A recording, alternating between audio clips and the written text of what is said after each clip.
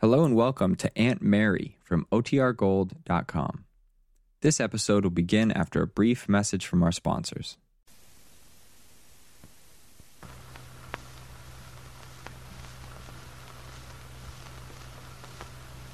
Now for our story.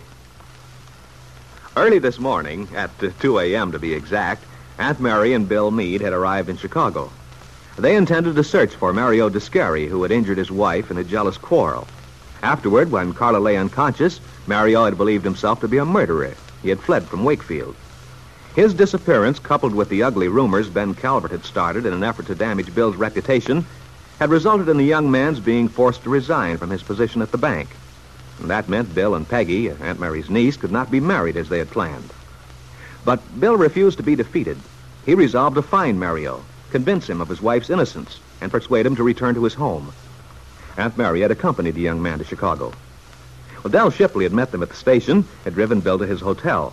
Then she and Aunt Mary had gone to her pleasant apartment and had talked for hours.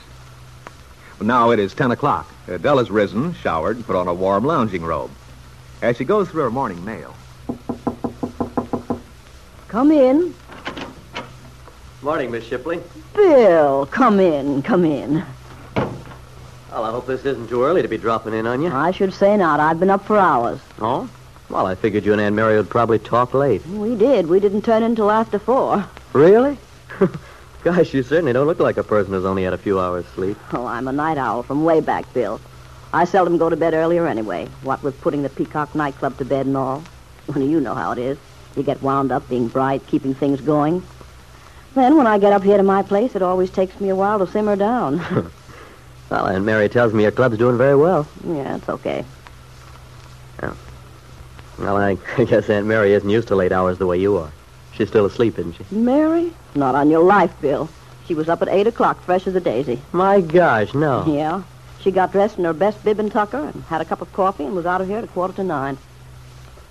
Well, that's funny. Did she leave any message for me? Well, she said she'd meet you here around noon. Oh. You don't happen to know where she went, do you? Well, yeah. Mary went down to headquarters to see Captain Rouseau. Rouseau? That name sounds familiar. He's in the homicide division. Homicide? Wait a minute, I think I... Well, he was in charge of that Conley case when Richard Conley was murdered. That's right, Bill. Rousseau's been promoted to captain since then. Oh, but if he's in homicide... I wonder what Aunt Mary has in mind. Well, I'll tell you. I kind of think Mary wanted to surprise you when she got back. She had an idea Captain Rouseau might help you two out in looking for this Mario Descari. Well, as I remember, he was quite a nice guy. At least that's what I heard. Aunt Mary persuaded him to reopen the case that time, didn't she? After Lefty confessed to the murder to protect Peggy? Yeah. He never was completely satisfied that Lefty did it, so when Mary began talking to him, insisting there was something more to it, Rouseau finally got around to digging into the thing some more. And then it turned out Conley's wife had murdered him. Yeah. Gosh, that wasn't so awfully long ago, was it? And yet it seems like ages. Well, I doubt if Rouseau will have forgotten Mary, even if it happened 10 years ago. I've an idea she made a lasting impression on that guy. Yeah. People don't usually forget Aunt Mary once they know her. No, I'll say they don't. Rouseau. So that's what she meant when she said she had an idea. Gosh, it's swell of her to go to all this trouble. Well, you know how she is. And then, of course, there's Peggy. She hates to see the kid taking the rap again, especially after what she went through before. I know. But it isn't just that. I get the idea Mary's concerned about several people. She seems to be very fond of this Carla Descari. Oh, she is. Carla's really an awfully sweet kid, you know. Oh, I only wish I felt more optimistic, so far as this Rouseau deal goes. But frankly, Bill, I think Mary's barking up the wrong tree. You do? Oh, sure. Rouseau may be a right guy, but looking for missing husbands isn't in his department. No, I doubt very much whether Mary will get any satisfaction from him. And at that same moment, in his headquarters at the Homicide Bureau, Captain Rouseau sits at his desk talking to his right-hand man, Sergeant Jackson. The sergeant is lounging in a chair opposite his superior, carefully paring his fingernails with a Boy Scout knife. You know, Jackson, in the better circles, it's considered that paring your nails in public is as bad as brushing your teeth in public. Oh, you don't say. Remind me to consult my Emily Post first thing when I get home. Not to mention the fact that it's disrespectful, unpleasant, and generally in bad taste. My. You feeling liverish again this morning? Off your feet? On the contrary, I'm the best of health. Never felt better in my life. That doesn't mean that...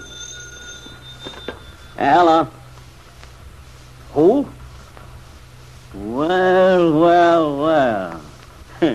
Hold on, I'll see if his Grace is receiving. He's in one of his highbrow moods this morning. Guess what, Captain? Well, who is it, Jackson? This is your lucky day, Captain. There's a lady here to see you. An old friend of yours.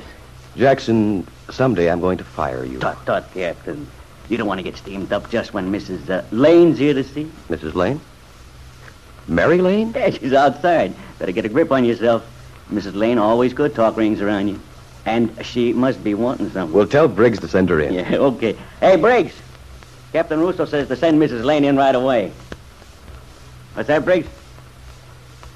Well, you got nothing better to do, have you? You ought to quit reading them Murray stories anyway. Good morning, Captain Rouseau.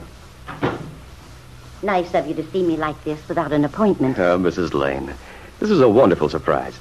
Here, sit down, won't you? Hello, Mrs. Lane. Sergeant Jackson. Still Captain Rousseau's right-hand man, I see. I don't know what I'd do without him. Yeah, Mrs. Lane. You might say the captain and me are thick as thieves. My, this is quite an elegant office you have now. I was so glad when Mrs. Shipley told me of your promotion. Mrs. Shipley? Oh, yes. She runs that nightclub, Golden Peacock, doesn't she? Yes, Dell's still at it. And doing very well, too. I remember her as quite an interesting woman. Speaking of memories, Captain Rouseau, I'm quite flattered and surprised that you remembered me. I rather expected I'd have a hard time getting in to see you. It's been quite a long time since the Conley case. Yes, it has, but that's a case I'll never forget. And as for you, Mrs. Lane, you underestimate yourself. Yeah, Mrs. Lane. We were just saying, you made a terrific impression on both of us. Thank you. Captain Rouseau, I'm sure you're a very busy man, so I'd best come straight to the point and tell you why I'm here. The fact is, I want to ask your help. I only hope there's something I can do for you, if it's within my province. Well, I'm not absolutely sure it is, technically. That is, I certainly haven't come here to report a murder. I'm glad you haven't. The fact is, I'm trying to find someone, a young man who disappeared from Wakefield. Disappeared? You mean you suspect foul play? Oh, no, it's not that bad, thank heaven. No, this young man, his name is Mario Descari, ran away after having a quarrel with his wife. A lover's quarrel. Not exactly. However, it's true there was a misunderstanding. But you see, it's terribly important that we find him. We? I came here with my niece's fiancé, Bill Meade. Oh, your niece, Peggy Douglas. Yes. I'm glad to hear she's recovered from her experience in the Conley case. And if she's engaged, she must have. But that's just it. Unless we can find Mario Descari. But that's such a long story. What I wanted to ask you was if you could give us any help, any advice as to how we might trace this boy. We're very certain he's here in Chicago. Someone back home did get one letter from him. Well, Mrs. Lane, I only wish I could. But unless he were wanted on some charge, it wouldn't be in our realm, you see. Now, there's the Bureau of Missing Persons. Yes, I know about that. But you see, Captain Rouseau, I happen to believe that Mario is deliberately hiding. I'm afraid it would require a more thorough investigation. The sort of thing you do if you were actually trying to find a person accused of some crime. But if this man hasn't committed a crime, it's very different, don't you see? We can't go hunting down an innocent man just because someone wants to find him. There's no law against a man's leaving home unless he's done something wrong. But it isn't like that. I mean, there are reasons why this man must be found. It's not just a whim of mine, Captain Rouseau. The happiness of so many people depends on Mr. Descari's returning home. I came to you because I remembered how helpful you were during those troubled times in the other case. I felt sure you would help us if you wanted to.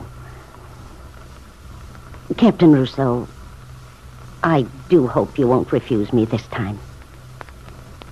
But as she spoke, Aunt Mary had a chill feeling of doubt.